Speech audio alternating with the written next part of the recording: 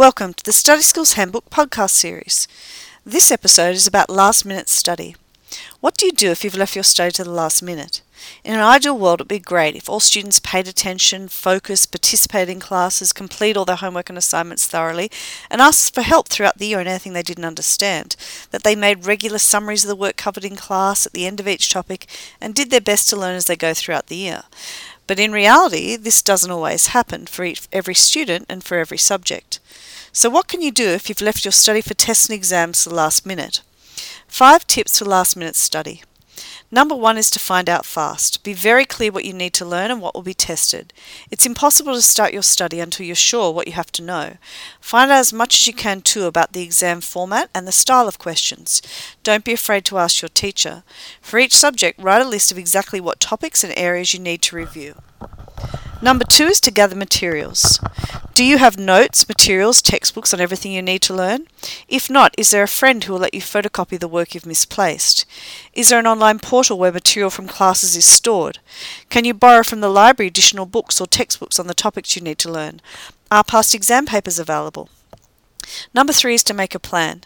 You only have limited time left, so you need to make the most of it. Draw up a grid that shows how much time you have left before your exams to study. Decide if you will spend equal time on each subject or if certain subjects need more time. Allocate subjects to the time slots you have, then decide exactly what you'll do to prepare for each subject.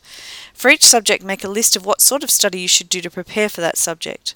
Brainstorm your ideas on how to prepare, ask your parents and teachers for feedback, and share ideas with your friends.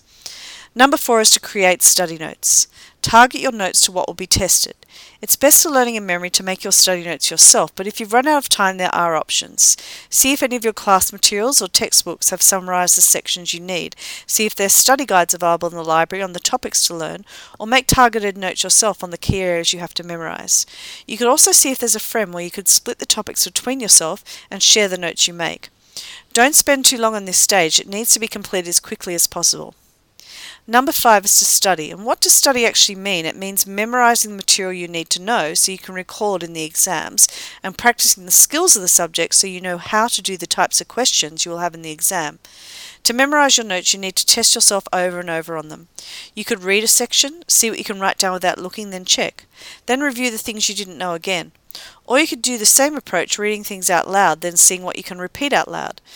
Doing questions, practice essays, past exam questions will also help you understand what you know and what you need to spend more time on. The key is to get started. No more procrastination, no more excuses. Start today. Thank you for joining us for this episode of the Study Skills Handbook podcast series.